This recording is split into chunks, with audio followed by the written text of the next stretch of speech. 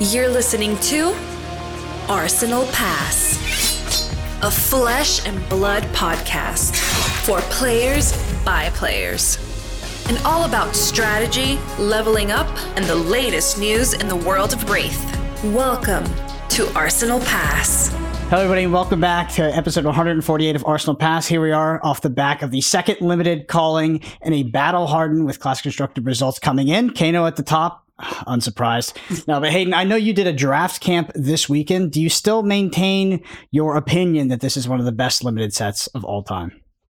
Yeah, it is. It's really good. It's there's a lot to this format, which is great. I think, you know, I'm really interested to see where they go in terms of hero counts moving forward, because I think the 6 hero thing in Outsiders was fine. You know, it felt fine. It feels really complementary to the set, I think, in terms of the card design, staying open to heroes as well as classes, the tension between what heroes want to pick what. I think the one hero that surprised me a little bit is Reina, and not particularly for good reasons. I think it's the hero that feels maybe a little bit out of place in this draft format, to be honest, in terms of just tension of cards you want, things like that.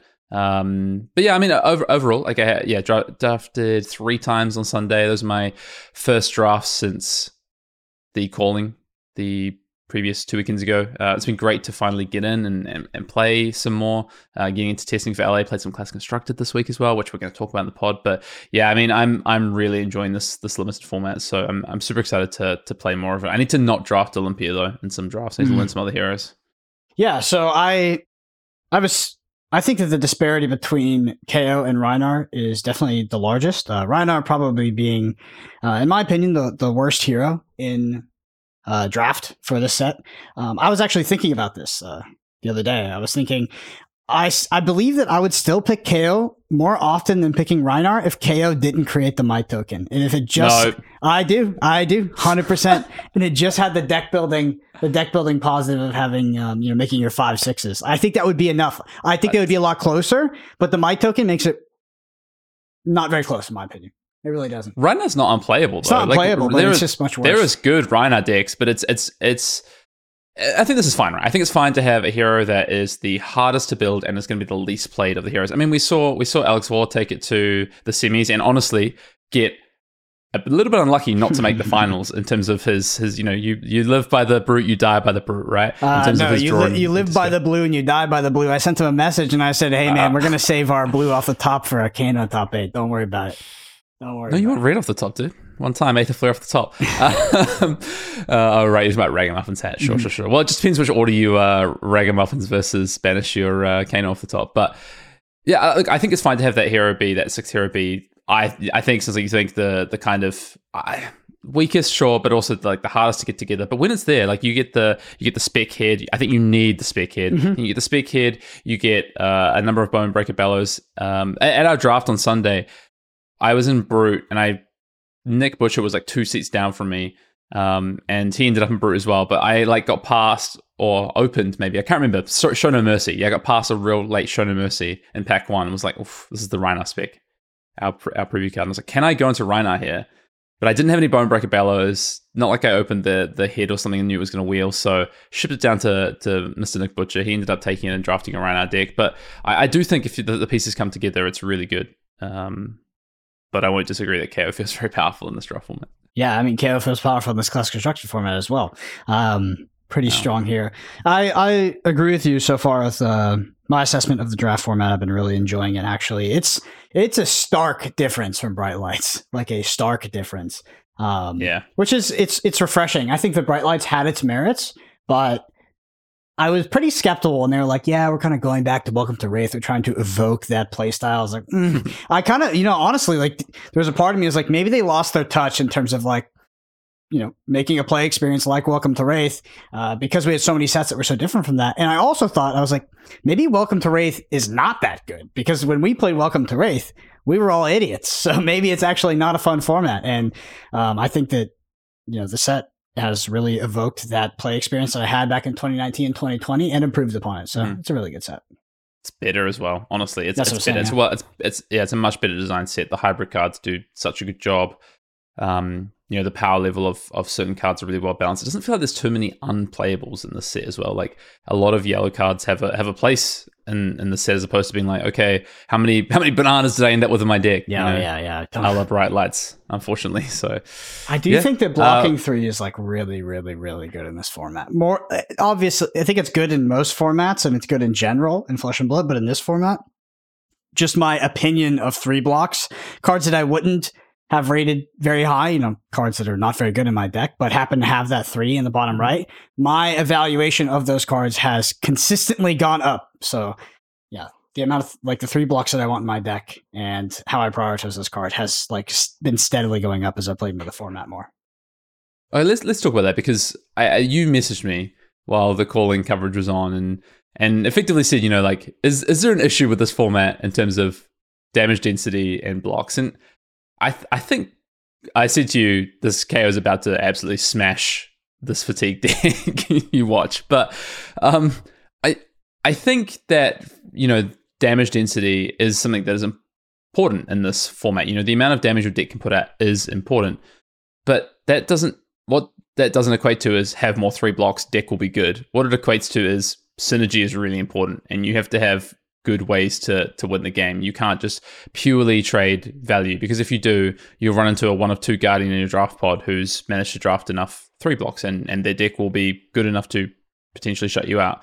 But if you've drafted a deck with some synergy in it that has a mix of 3 blocks and 2 blocks, your 3 blocks are going to do jobs for you, especially on off turns, but you're going to have enough power cards to push through. And that's genuinely been my experience so far. And every time I've watched kind of a match where it's like, oh, the 3 blocks are really important here, it's not played out how probably I would have played the game, let's say. Yeah, my point was actually a bit different from that, and okay, lost in translation. Yeah, you worded it a bit different, and I'm happy you did, because it was. I maybe softened the edge just a little bit. Yeah. But my main point was that this idea of deck damage and fatigue but mostly deck damage and how it starts from turn 0 of the game is a very anti-casual concept, and it feels like a burden to a player that is not deeply entrenched in the game. Yeah. And it's not that it shouldn't exist at all. It shouldn't be a primary game plan. And we talked about primary game plan many times on this podcast, like primary fatigue and how that's not good for the game. But I also don't know if it should be the primary rhetoric of the match is talking about deck damage from turn 0, because it is a very confusing and it's a very complicated topic, and it takes you away from the match that's actually playing out to this other macro game that's going on that is a very hard concept to grasp, in my opinion, because we're years into Flesh and Blood. Me and you are both years into Flesh and Blood, and we've been playing at a high level for a long time, and still watching a match and trying to figure out the economy of deck damage based off potential starting cards in deck, counting graveyards, these cards, cards presented, etc. It's a lot. It's a lot, and I don't know. If I was looking at Flesh and Blood for the first time, I'd be like, what the hell is this?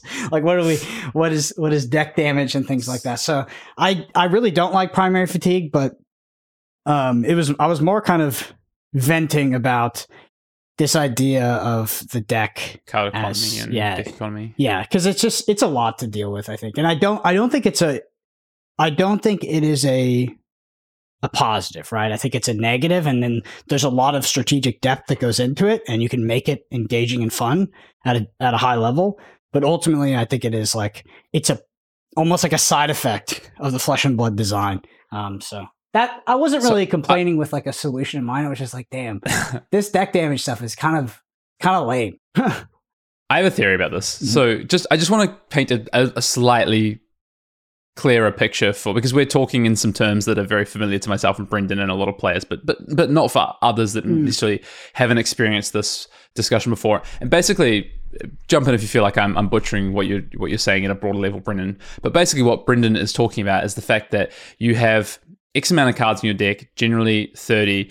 And honestly, it actually doesn't matter if you have more, because more cards doesn't mean more damage. It often means just more 2 blocks that you have to throw in front of something. But effectively, it's the average value of damage you're going to get out of a card and how much damage you're going to be able to present or save over the course of a game. So effectively, what your 4-card hands are able to do. If you can consistently make your 4-card hands with 13 to 14 damage in a draft format, that's probably really good. But then if that's just the game that it boils down to, that just means that, okay, who's got more value in the deck? Who can line up their blocks better? I think that's basically what you're talking about, right, Brendan? And then you can also look at starting deck. So let's say starting deck totals are 32v32. You look at one player side of the deck and you go, okay, this player has raw meat. So potentially 3 block. Let's say it's a 2 block equipment plus 1 block equipment. You go like, okay, those two pieces of equipment, or these 2 pieces of equipment equate to 3 blocks. So that's an additional card. So it actually isn't 32 cards versus 32 cards. It's 33 cards versus 32 cards. It changes the dynamic of how these players can, manipulate the turn cycles and the value of their deck. And it's just it's a really complicated subject for me. I think not for me, just in general. It's a lot to deal with, because I do think that a lot of Flesh and Blood games, Flesh and Blood, though, just the way the game is designed, they are sort of that value attrition based gameplay. And I think that's very hard for it takes I feel like it takes you away from the casual experience of just trying to visualize and watch these 2 heroes in the arena throwing haymakers at each other, where all we're focused on is this mathematical number of 32 v 33 and the decks are going down, etc. So this is my theory, is that I think that is a self-fulfilling prophecy that has been created by high level or professional players, or whatever you want to call them, in this format. I think that is not something that the general armory population or the casual player need worry themselves with, because I actually don't think in a lot of the cases it is true. So, and what I mean by this in terms of self-fulfilling prophecy is that I think that people have this idea of how you play Flesh and Blood on this value matrix, off this math matrix, the Hamilton math, whatever you want to call it, in terms of how Flesh and Blood has developed over the years. But I think what happens is people sit down this format and they go, yeah, that is that. Okay, these 2 blocks are worth this. My 3 for 7s, because there's a lot of 3 for 7s in this format, right? That's kind of why fatigue isn't as much of a thing. But fatigue by damage, true fatigue where you run out of cards might be less of a thing, but fatigue by damage, just, presenting enough damage, your opponent eventually has to block with everything, is a thing. So that's the theory, right? And that's what people come to and they go, yeah, they start valuing cards like this, and then they play the game. And then they play the game in a way where they're attacking and blocking and trading their hand cycles, and they're thinking, you know what, I'm able to get X value out of my hand cycle versus my opponent being 1 or 2 damage down. And that's the thought process they go to, right? And at a high level, I think we're seeing a lot of players on both sides of the table doing this. The thing is that I think that is not necessarily true. That is not the way that the game has to be played optimally either. I think that is the way that the game is being played by a larger group of players. But that is because I think players have this idea that agency is real, and that the longer a game goes, the more opportunities you have for skill advantage, to execute the advantage out of your deck. And so basically what I think is that, and this is something that I've felt since the start of this format when I started hearing people saying this and then playing it and having a different experience, is that synergy is actually really important in the set. You can build your deck in a way, Did you see the KO game on stream where against the fatigue deck, where he's just okay, damage. Here's my, flat trackers, here's my agility token, right? I think players can go in and just build the deck, play the deck, attack the game. Is that always going to be optimal? No. Then that's why this kind of trade advantage thing comes in that you're talking about. Is that always optimal? I don't think so. And that's kind of the thing that I'm really excited about, is that I don't think that pure numbers and trading and this raw economy of scale or damage in a deck is actually as important as people are putting the emphasis on. And I didn't catch the coverage over the weekend. I know, Michael Fing and Brody were on coverage, and obviously this is something that they do a lot of as participate in kind of the math of things. They're I guess similar to the Michael Hamilton school of thought. And so I don't know if that came through in the coverage. I think it's the correct school of thought. I mean, me and you actually differ on this, because I've gone over to the other side now. I'm definitely in the math. Just play the optimal lines, get the most value. You'll win more games than you won't. I'm not disagreeing with that and saying that it isn't true. But what I'm saying is that's not 100-0. That's not the only thing that exists in this format. I think that's a really good thing. I'm 98-2. I do want to say for the coverage, I'm pretty extreme. I have some funny stories regarding that theory, and how some people who gave me some advice or some critiques that gave me that led to that inflection point where I switched over to the school of thought. For the coverage this weekend, it was Mansan's backup. Which I think is fucking hilarious because the dichotomy and bingo card of the production value of this weekend versus, I don't know, every single world championship that's happened, and maybe even Pro Tour, you got to give that guy credit. It's better. It's so good. It's better. Period. Objective. Really you cannot argue that. It is better. I thought the coverage team was really good as well. So my theory which we've talked about a lot on this podcast, yeah, not we've talked, but it's been brought up, is that I believe that if possible, the people in the booth should pretty much all be extremely good players. And I felt like this weekend was a great execution of that. Like Michael Fang and Brody, I don't know if they've ever had any experience on coverage, on camera, etc.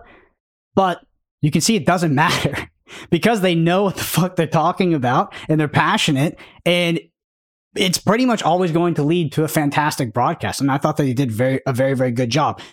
I will tell you, and Hayden and I have talked about this a lot. Most times when I watch a TCG, whether it's like I'm watching back an old VOD or I'm watching something live, if I know the game, I'm muting the coverage.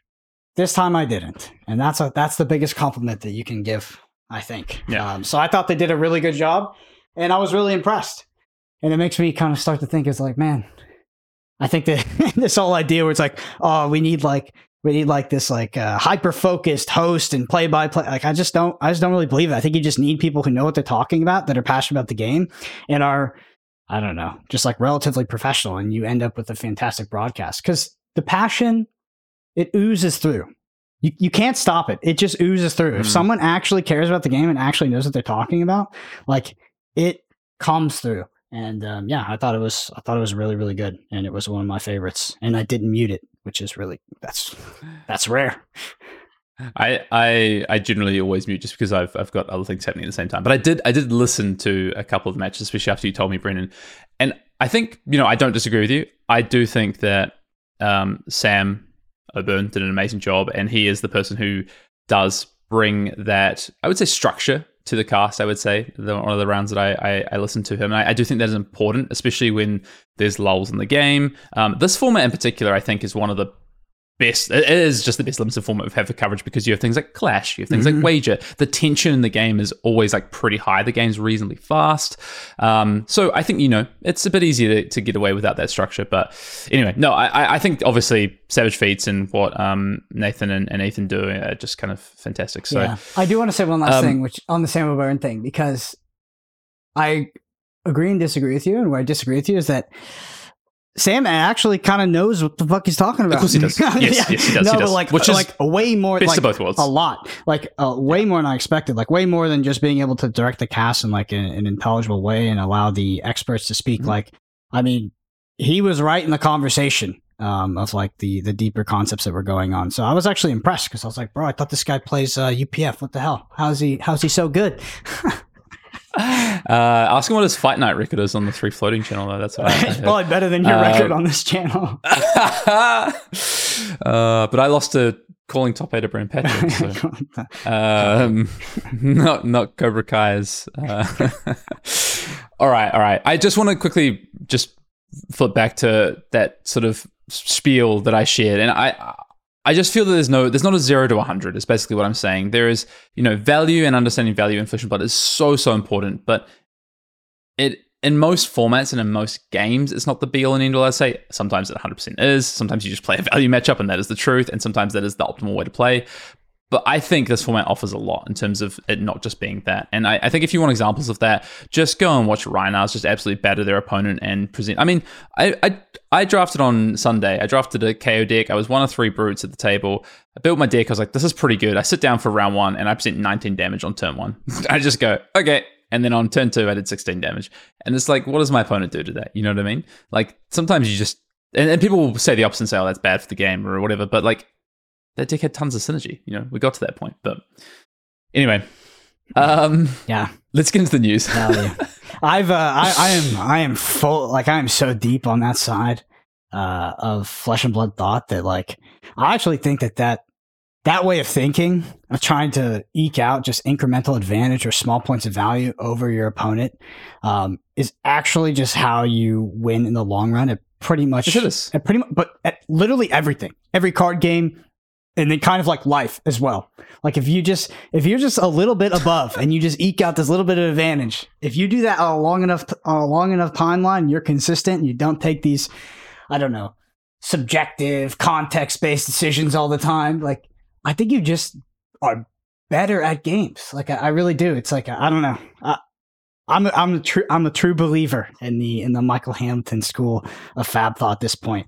And I do have conversations about it because I'm like, I asked Sasha and stuff. Like some of the decks that are even good now, like second in the battle hardened, like via that school of thought in Flesh and Blood, how would you ever fund the Kano deck? Because the Kano deck is like fundamentally underpowered. It's just trash. And it's a multi-card combo to like do anything above rate. It's like, you wouldn't. But maybe that deck is also just shit. I don't know. I mean, yeah. There's something you said in the notes, by the way. I want to. Well, we were gonna hit it, but Hayden writes, is Kano real again? I'd say no, but Majin Bay is still real. I don't know if Kano's real again, but Majin Bay is still Majin Bay.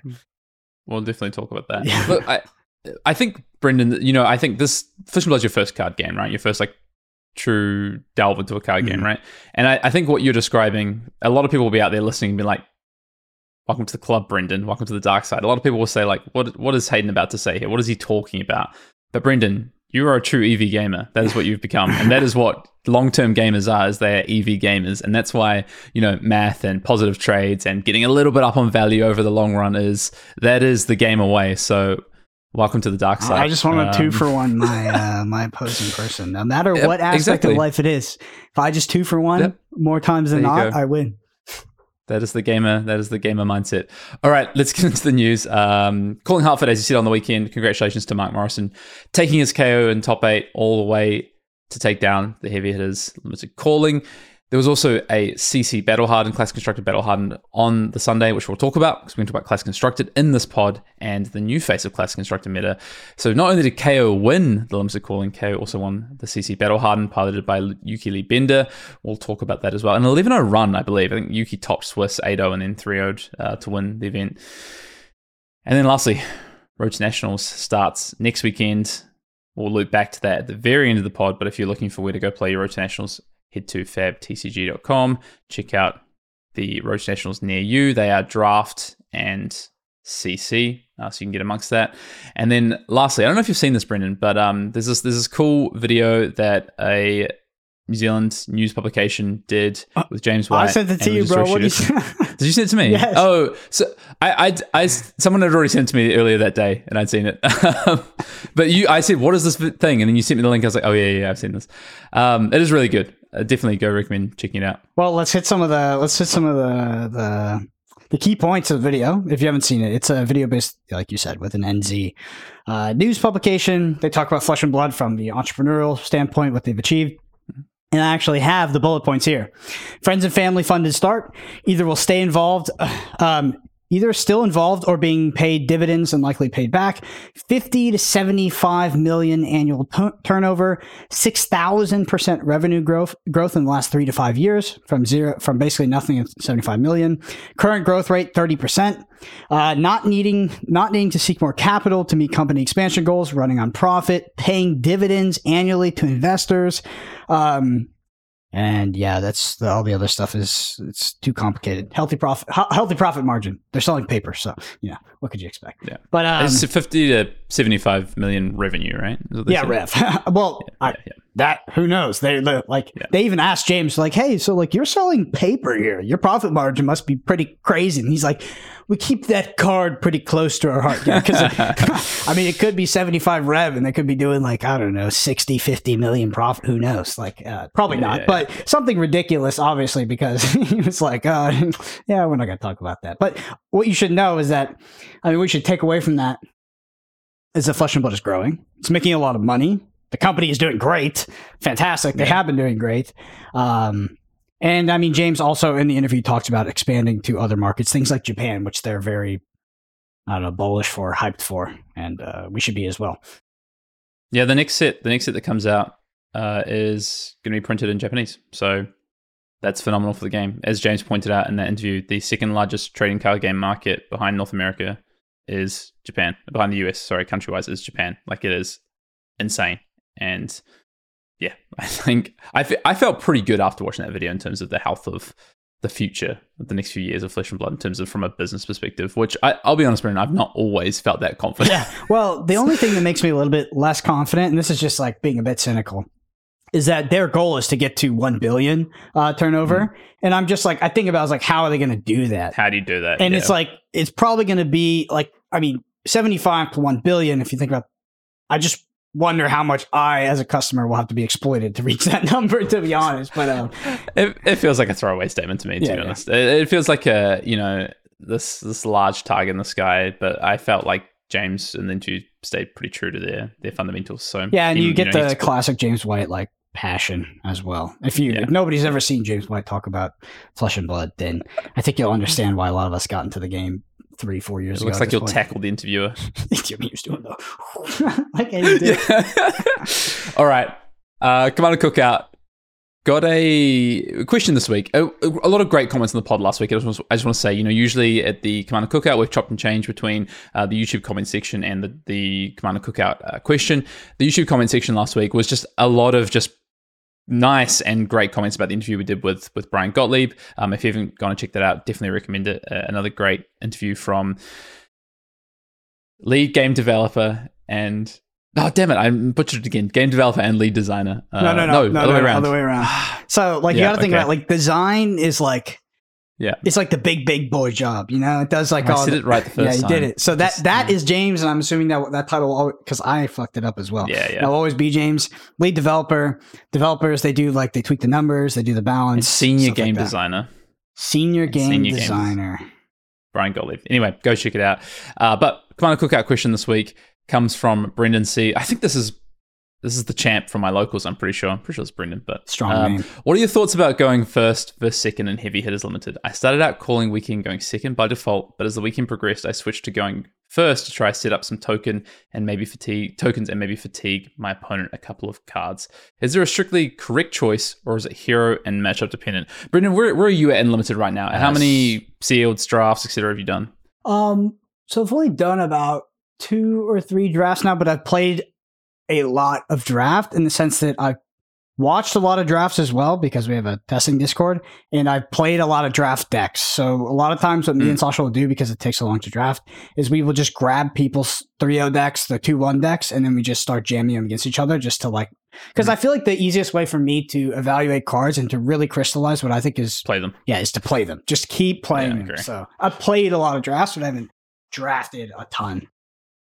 So have you got a view? First versus second in this format? Is there a strictly correct take? So right now, and I think that it's an interesting format, because I genuinely believe this could actually change. But for me, right now, it's go second, unless I'm playing against Betsy, where I'll go first. I'm probably similar, I think, but I agree. I think there's a meta to this format. I think, Betsy's in particular are trying to draft these auras, and they really want to go first, and often they just won't play them if they're going second. Whatever it might be, right? There's a lot of value to going second in terms of token generation. So if you've got things to do on turn 0 and you don't think your opponent has anything relative to do on turn 1, I think I'm on the same camp as you, but I think basically it is matchup dependent, it is your deck dependent, and it is your opponent's deck dependent. So if you think that, for instance, on going second, you can use your full hand. I do think tempo is important in this format, right? And generally going second is what you do in tempo formats. But I also think there's a lot of setup opportunity in this format, where there's a lot of ways to make tokens on turn 0, whether that be through equipment, through cards like Agile Windup, through just attack actions or non-attack actions. The problem is, I think, that I'm leaning towards going second right now, is that going first in this format allows your opponent to do things like play tests and potentially get tokens going second as well, plus Agile Windups and stuff. So attacking going first on turn 0 is actually pretty bad, I think, especially into Guardians and Brutes. So I think with that kind of said, I generally want to go second, but I actually think in the Warrior mirror, I'm pretty good going first, I think. And against Guardians in general, I probably want to go first. So it's interesting. I think there's a meta to it, and it's around the types of decks people are drafting and how they want to play. But I do think it really does come down to what's in your deck. How can you exploit either turn 0 or if you go second? So whether that's token generation setup effects or tempo going second versus tempo going second, and what your opponent's trying to do. So Brendan talked about going first against Guardian, and I think that's because if they get to go first, they get to do, especially Betsy, can either set up this big aura or just push damage. Yeah, I think it's kind of TBD at this point, but I agree with our sentiment right now. I do want to say one thing about draft before we transfer to Classic Constructed. Just a little PSA. Because I was aware of this, but I wasn't aware of this. Legendary Studios, in their infinite strategic wisdom, took down Draft Fab.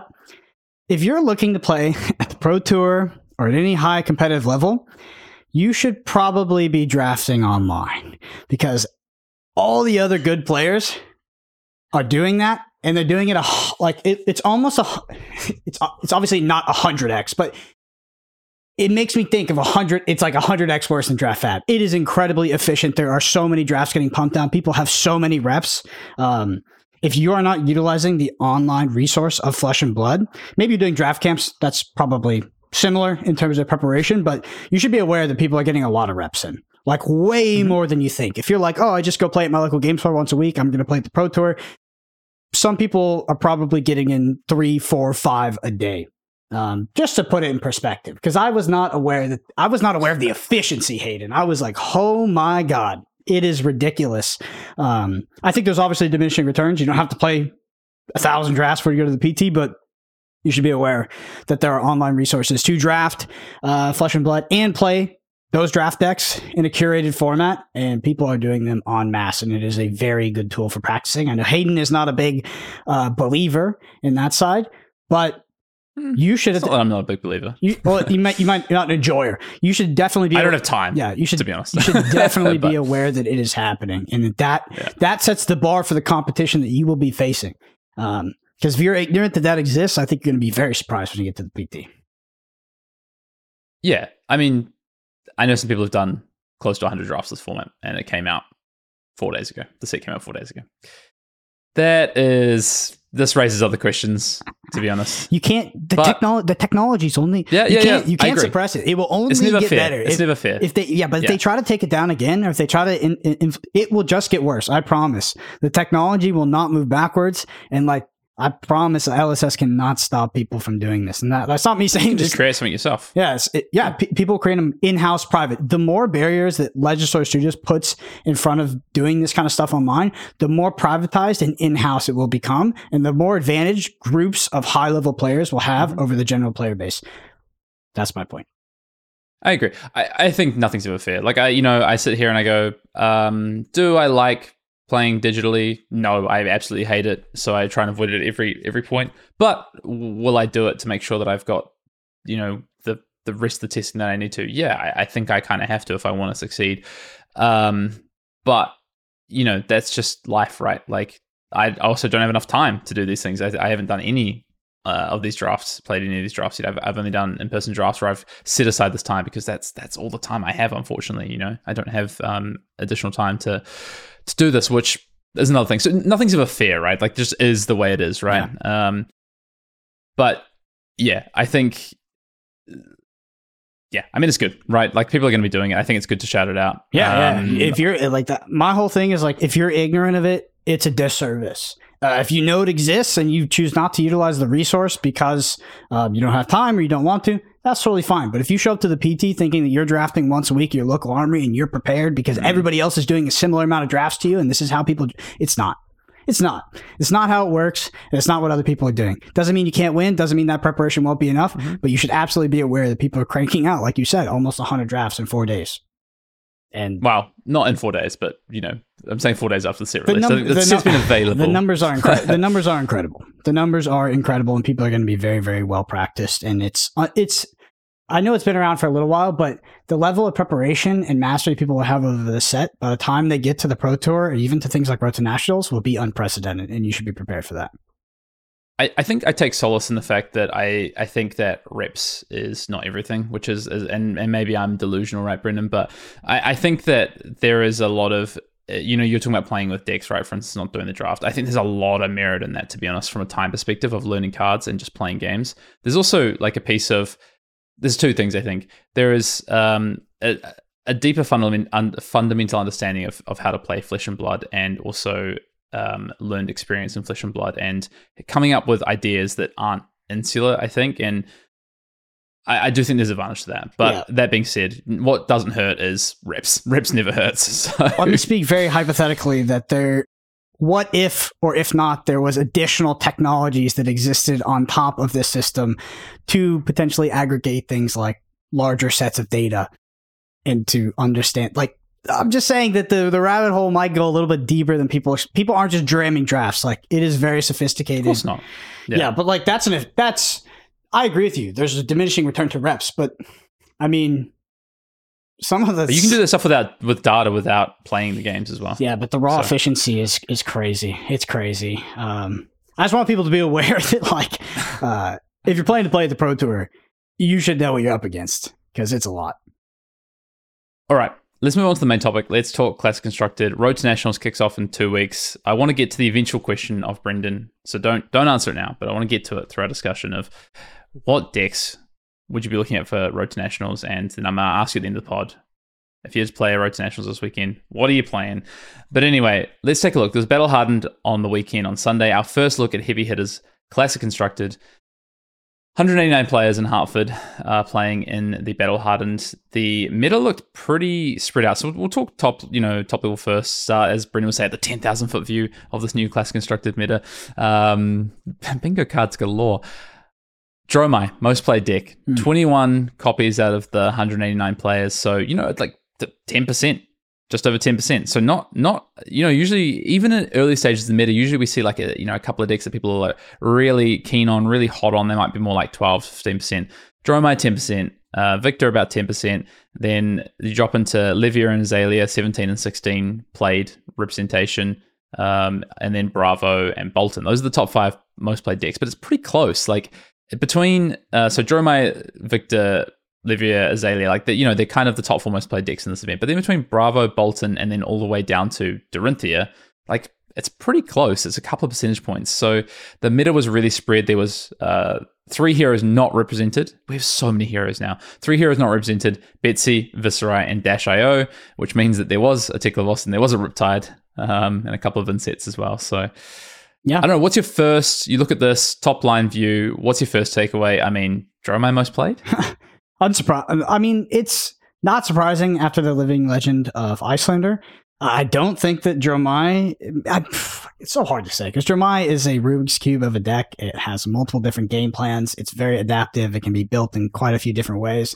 But I would say that if you were testing prior to this tournament and you were testing in an open format like Talishar, I'd be surprised if you were coming away with great results with Dromai. I was not. I was actually pushed off of Dromai after doing CC testing. We're still trying to play some Dromai? Yeah, I played against it because I've been playing Hayden's doppelganger, Mr. Victor, who I think is very, very, very, very good. Levia, like if you had your head in the sand, you're probably like, holy shit, there's 17 Levia. Levia's been the talk of the town, I feel like, online. There's a lot of Levia playing online, and people are super hyped for this deck. It just does insane damage. And yeah, I guess it just doesn't have any great counters right now. Like it seems like I don't know. I'm trying to figure out like why Levi is so good. I just haven't sunk my teeth into the deck. Azalea seems really powerful, but doesn't seem fantastic into Guardians, both Victor and Bravo. Bolton is still garbage. I don't know why people are playing that hero. By the way, none of you are going to hear me say Bravo is trashed here, this format. So you will not. There's quite a dynamic going on between Victor and Bravo right now. I think that inexperienced Victors will lose to Bravo quite a lot, but I've heard, and I think that matchup can be flipped in Victor's favor. That being said, Bravo's ability to close out the game with the evasion can be pretty relevant, I guess, in like a Guardian Mirror. So it's seen initially as an advantage, but it could change. Kasai, honestly, don't know much about it. KO, just a lot of, it does huge damage. It does massive damage. I haven't had any trouble playing against it yet. I'll have to check out Yuki's list. So sort of TBD there. I guess Reinar is like, I don't know how the Reinar deck compares to KO. And then ultimately, the last one I talk about here is Dash, because Dash did obviously very, very well at the World Championship. So I think we could see that soar. But the one that I have my eyes on, Hayden, this wasn't your question, is actually Victor. And it's because of what we talked about at the top of this pod. You just draw cards. Like, what the fuck? You just get an extra card a few times a game. That's insane. And then his specialization is really easy to pull off, because you get a gold token based off some sort of clash. Maybe it's the clash card Trounce or whatever, where you draw a card and you create all the tokens. That thing's insane. The gold just like sits on the battlefield And then you're able to, at some point when your Tunic is on 3, just cast his specialization, 2-card 9, I believe, with Overpower, and it's a really powerful turn cycle. Alternatively to that, if you don't have your Tunic on 3, you can also, if you have multiple gold tokens, pitch a blue for the gold, ideally draw another blue, and then play it off of that, which is just a really efficient line if you have redundant gold tokens. So I'm super high on Victor right now, and that's like the deck that I'm up on. All right. So we won't wait till the end of the pod. Okay, yeah, I think in terms of the interesting things to take away from the meta breakdown, I think Victor being the new hero on the block and being the second most played was interesting, because I also think Victor's good. We'll talk about that. We'll talk about we'll talk meta, and then we'll talk actual strength of decks. But I think Victor is good, and I wasn't surprised to see it be the most represented new hero. But in that top 5, it's the only new hero, right? And then if you look at the next 5 most played decks, like you do see heavy hitters impact. It goes, Bolton's the same number as played as Kasai, then you've got KO, which is also the same, and then it drops into Rhinar, Dash, Dorinthia, Azuri. A number of those decks, basically only, those top 6, sorry, 4 of those top 6 have impact of new cards. So yeah, I'm not surprised. I guess, is there any surprises on the other end? Like for me, Fi only having 5 copies being played, it felt to me like that was going to be the aggro deck to kind of format off in terms of where you start at one of the World Championships. How are you doing against the Guardians though? Like, that's my question. Is like pretty good usually. Really? Even into Bravo? Traditionally 5, pretty reasonable into Guardian, I think. I think if you looked at like Hamilton's deck, yes, it depends on the list. Yeah, sure. yeah. Hamilton's Bravo deck from the World Championship, like the Bravo deck that they had that was playing to race Dramai, it seemed like it'd be quite good into Fi as well. Just running these like 4 for X's with on-hit effect that is bad for Fi, these 3 for X's are with on-hit effect that is bad for Fi. So I feel like, yeah, I would have been hesitant to bring Fi because I honestly would have expected more Bravo than we saw. But I'm assuming a lot of Bravo players hopped over to Victor to try that out this weekend. I think so too. But you look at Dramai, that's a matchup Fi wants to play. You look at Leviah, I think that's a matchup that Fi wants to play in my experience. You look at, Azalea less so. But I think people, and also I looked at some of the Bravo lists that people played in top 8. Like people were expecting Fi, but looks of their cards, like Chokeslam, etc. Like they had these cards that do target these aggro decks. So yeah, I was a little bit surprised maybe to see that view of Fi, just also, given it won the World Championship. But I guess that leads my question. We'll look at the top card in a second, but like, what is the aggro deck? Yeah, in this meta, I'm looking at this meta being like, what's the aggro deck? Is it just Azalea? I'm just smiling because you said Fi won the World Championship, and it's like, we all know that, but like, if we think about the World Championship, and at least for me, speaking from my point, the narrative of the World Championship is like, oh, Dramai, Dash, Icelander's gone. It's like, those, for some reason, those are the decks come to my mind.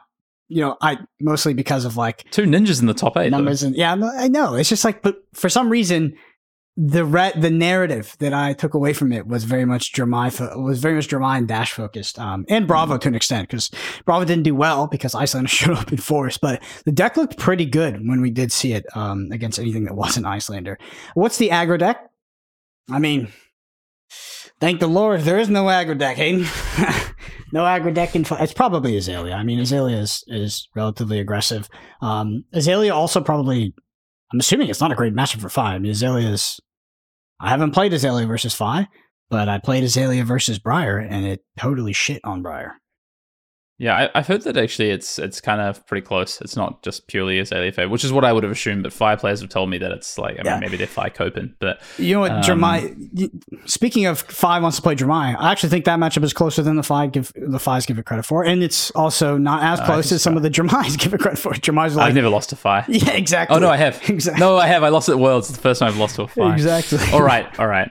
Let's talk top 8 and the breakdown. So in the end, we have a top 8 that features 3 brutes. So we have 2 KOs, and an 80 card duplicate, I believe. So Yuki and Nia are on the same list of KO. Then we have a Leviah that made it in there as well. Then we have a Kasai, 2 Bravos, a Dash, and a Kano. So a pretty spread top 8. I think my first takeaway though is that the top 2 decks, Dromai and Victor, which make up around like 30% or just under 30% of the meta, no copies in top 8. Azalea, the 4th most played deck, no copies in top 8. I mean, we only talk about Bolton, as you said.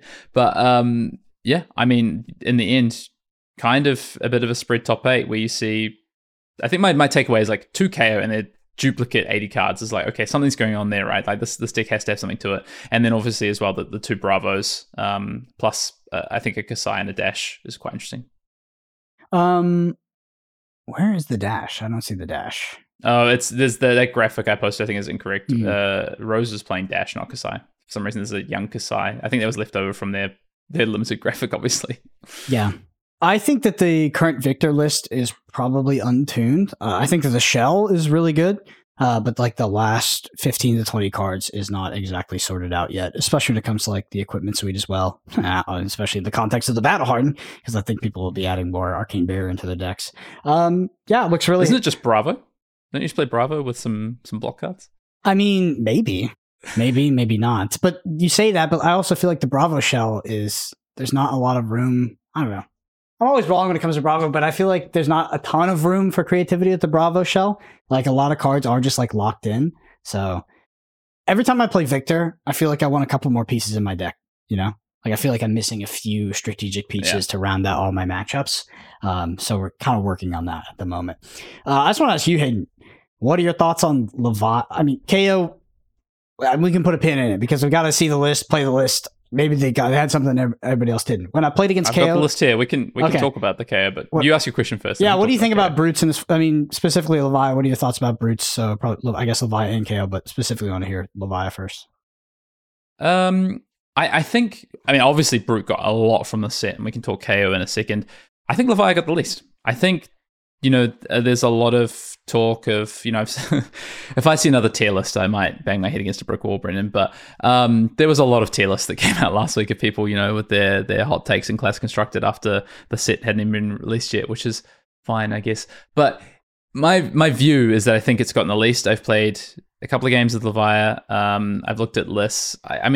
You get the Agile Windup. It's quite interesting. Apex Bonebreaker is a hell of a piece of equipment, one of the best pieces of equipment. Brute's had 2 of the best pieces of equipment printed recently, and that's kind of insane, with Scaling Fleshbag as well. But Apex Bonebreaker, effectively a card that you can get 5 value out of for all you math heads out there. Brendan's salivating at that one. 5 value out of a piece of equipment. That's insane, right? So, but that being said, it still has all the Levi problems it had before. None of these cards fix the problem of, okay, if I lean into any amount of blood debt, I have to deal with that blood debt. And the power level of the risk I'm taking on. So my 2 card 9s with Endless Maw, my 1 for 6s with Boneyard and Marauder, all this etc. stuff, my ability to play Art of War efficiently, all this stuff has to outweigh that in-game. And I just don't think it does when you have KO and, to an extent, Rhinar there as well, able to do some of this value proposition plus explosive damage somewhere in the same vicinity without any downside at the end of the game. So, in fact, in Rhinar's case, massive upside in the end of the game with the Intimidate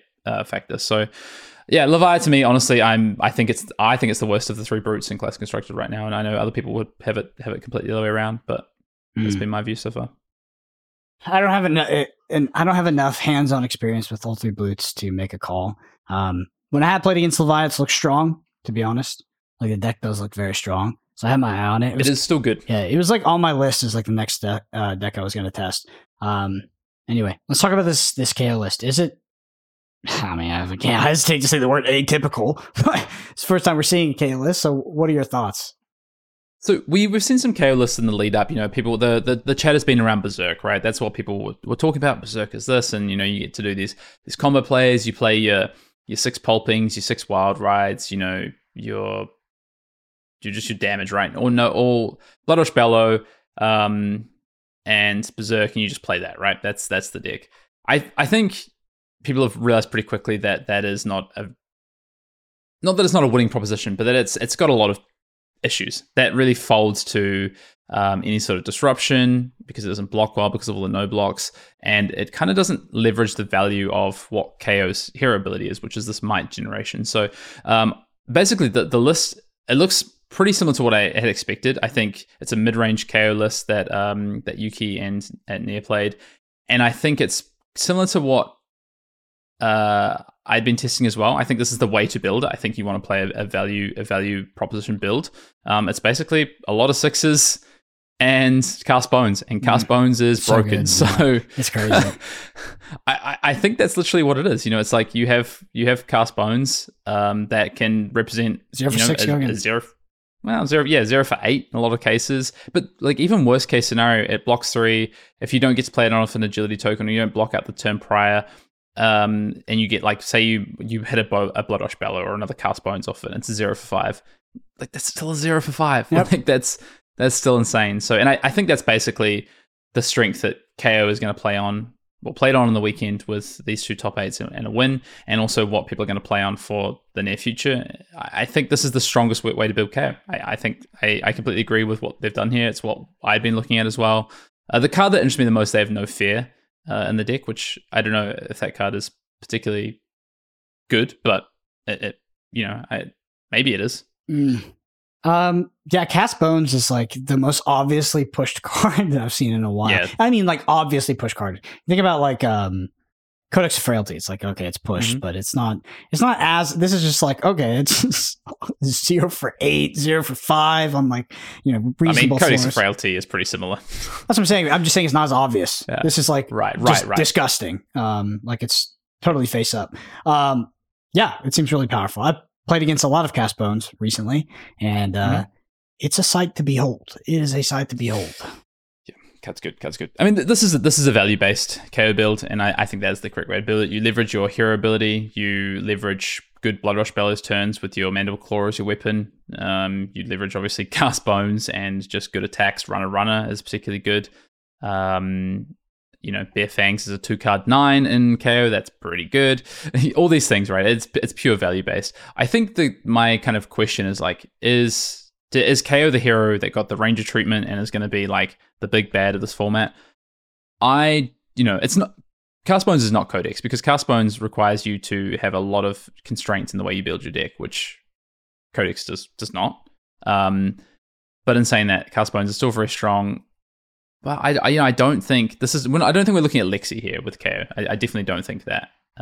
So, as much as it is good, it is really value based, and I think that's a great way to attack the format on week 1. I think this is going to potentially struggle into decks that can present big bursts of damage, decks that don't want to value trade with you. So, we'll see.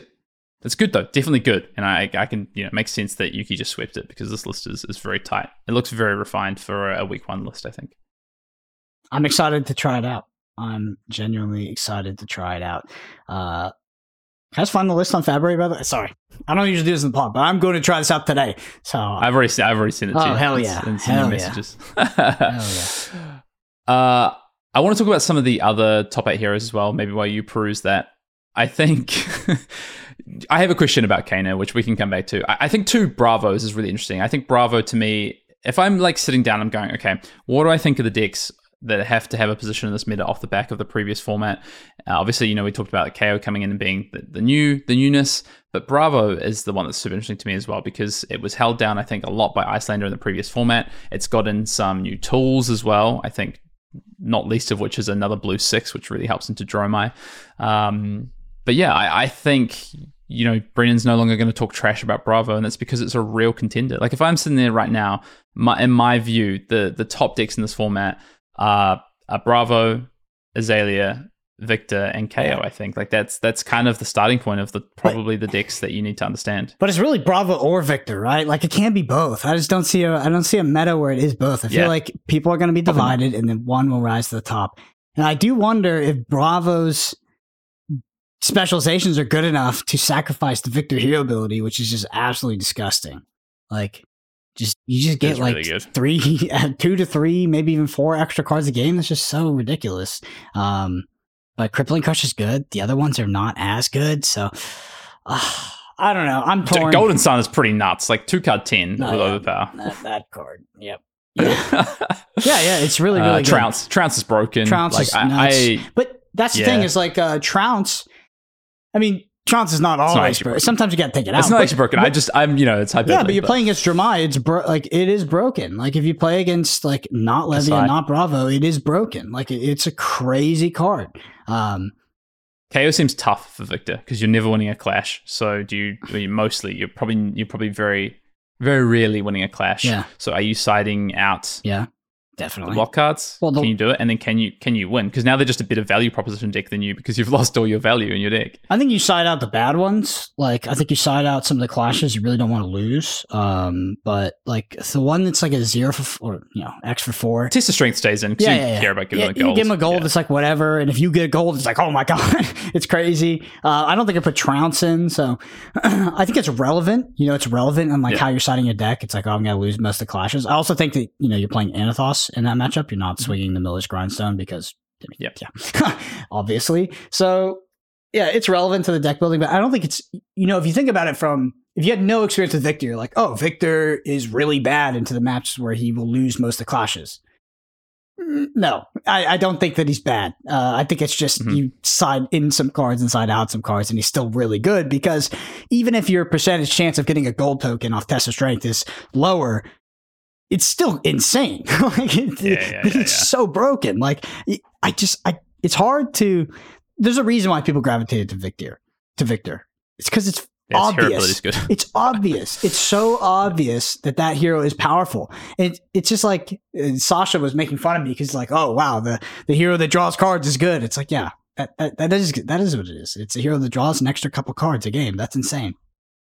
Yeah, I mean, look at it this way, right? I like to value on a single interaction, so it's in a vacuum, right? But Test of Strength, I win the gold, I draw a card, right? You draw off the Test of Strength? No, it's attack. It's attack, or you do draw. No, you draw when you create. The first time you create a gold token on off your effect. Each turn. Any turn. Each turn. Yeah, each turn. Yeah. So 0 for 4, I draw my card. So I'm 0 for 4, draw a card, I get a gold, and if I can turn that into a +3 on Golden Sun Overpower, I've got like a 0 for 10, and 1 card 10. That's a pretty good hero ability. It's not even a stretch. Like, it's the thing. It's like there's things like that have existed in the game, where it's like, oh, you can get this like 1 card 8 or 1 card 10. It's like, oh, you got to jump through all these hoops. This is just so easy. It's so easy. You don't have to do you barely have to do anything. It's like, oh, maybe it's a little bit less effective versus KO. God forbid I give KO a token for my 50% chance to also get one and draw a card and have a 0 for 10. It's like, take that every day. The hero is just really, really good. I think Victor has a chance to be the old him of this format, to be honest. Like, it just has that inherent value asymmetry. It does. And if it has the good card quality of Guardian, I think if you tune that list, it could be a real problem in this format. Problem in a good way, not like, it's okay. I'm not seeing it. I think there's no Crown of Seeds. There's only so many times you can trigger the hero ability in the game. Also, a question becomes, I think once people learn to play into Victor and come up with strategies, is like, sometimes that card just does nothing. I think it's going to be the big thing. And maybe Victors can adjust to that in terms of that card you draw just doing nothing. But we'll see. I do think Victor is very good. And I think it's a great pick for internationals. I think it's going to be a deck that we see impact early on in the meta. Where it lands, I don't know. I have concerns that if you're trying to play a value game, KO might just do it better. And I think the question for a lot of people heading into week 1 of internationals is, how do you beat KO? Like, what is your plan against this value-based KO deck? Like, it's got to be. It just won the first class constructed event with heavy hitters. So what's your plan? What are you doing? And I think, we should say there was a PTI event in Manila. There was I believe a limited or Blitz Battle Hardened, and then there was also, I think, Blitz Battle Hardened won by Justin Q, which we should say, who is 2X. The Calling Type A Calling champion now. Yep. He won. Well, he's a Battle Hardened and a Calling champion, but he did open a gold foil Apex Bonebreaker. Very nice. But there was a PTI event in Manila on the Sunday, and there was a lot of Ninja in that top 8 actually. And I believe it was. I have to go back and look at what won it. I think it might have been Bravo that won it in the end. Yeah, I think it's Bravo vs Kasai in the final. Yeah, I mean, if there's any regionality-based deck decisions in Flesh and Blood, I think that Ninja in Asia is one of them. Like, it's been like that since 2019, 2020. They had like way higher representations of Katsu, both in like the early formats, like Crucible, but even in the later formats, there was still Ninja showing up. So that could be a reason there was a lot more Ninjas. Just there's like a inclination to play that hero over in that region. But I would not be surprised to see Bravo win it if there's like a ton of Ninjas that show up. But yeah, we'll see. I mean, like, there's regionality is a huge thing when it comes to formats for these lower tournaments in Flesh and Blood. Like, we see it all the time in Europe. But ultimately, when we get to the World Championships, I think we do coalesce on just like the best decks, or Pro Tours, of course. Yeah. And then Ninja wins the world championship. Yeah. I think in Asia has often been fairly. They do love aggro decks. I will agree, but Prism and Dorinthia has also been pretty big in that region as well. Okay, I think some other quick questions I want to blast through to finish off this kind of first look at Class Constructed is Dromai. Is it just tier C or third tier or second tier at best now? No way. There's no way it's tier C. Like, I don't know. Dromai is like it's a funny hero because, like, I think that there's, the community is really split on a lot of its matchups. And like, I mean, very split. Both sides calling it 90-10s. And you can think about like the Dromai Bravo matchup. Bravo. Like, it's just like it's everybody has their own idea, and I think that happens for a lot of Dromai's matchups. So Dromai Phi. So I would not count Dromai out whatsoever. It's also possible that the Dromai deck needs to be refined a bit for this metagame. So I mean, I just think the hero's really powerful, and I don't think you can get around that. I mean, if the format is all KO and Levia, then maybe it's a different story. But ultimately, Dromai is just one of the best heroes in Flesh and Blood. It's always had a shit conversion rate, so I wouldn't be. This doesn't deter me. I mean, it didn't in the national season prior to the printing of Tome, Imperial Flame. To be honest, it had a really good national season. But yeah, I mean, I don't know. I'm really down on Dromai, and I'm someone who played a lot of Dromai last year. It just doesn't particularly interest me right now. I think it has a lot of tough matchups. I don't think it has a particularly good matchups, honestly. Like, I'm looking at this being like, okay, so we've got a lot of brutes in there. We've got a lot of guardians in here and things like Azalea, etc. Like a lot of aggro decks. Like, there's no necessarily Icelanders for me to look at. There's no kind of aggro decks that play on have challenges into necessarily sort of attacking me in a very aggressive manner and a more kind of, Rosetta Thorn decks, basically. Those I think were fine for you. So I don't know. Warrior. Kasai makes top 8, but there's, obviously that's the third. We've talked about Guardian, we've talked about Brute, we've got to talk about Warrior and the cards that it seems like it's the third right now in terms of what Heavy Hitters has done. We're talking a lot about Victor, we're talking a lot about KO and Livia and Reinhardt, etc. But what about the Warriors? What about Kasai? What about Dorinthia? What about Bolton? Are any of them good? And if so, which one's the Warrior to look at for Roast National season? I don't know. I actually don't know. I just haven't had any experience versus the Warriors in the past week or so. So all right, I have. There you go. Okay, I'll jump in. So I've got a couple of friends who are really high on Kasai, and I've been, I would say, underwhelmed so far with Kasai. I'm not particularly excited about it. I think Valiant Dynamo is an insane piece of equipment, right? And I think Kasai gets to leverage that. The decks I've seen so far or played against or played with have felt like there's just not quite enough damage. They feel like they're struggling from both a value proposition a little bit, but also from a damage output threshold. So I think that Kasai, it may end up being the warrior of choice, but it's going to be specifically tuned to a meta. I think I can see that's being Kasai's place. On the flip side, Dorinthia, I think, is the explosive one. I think that's the one that might be of most interest to me. There's a lot of different ways you can build it. I think that what I'd be looking at is more of some of the offensive cards. I don't like these Decimator Axe stories. I don't think they're particularly good.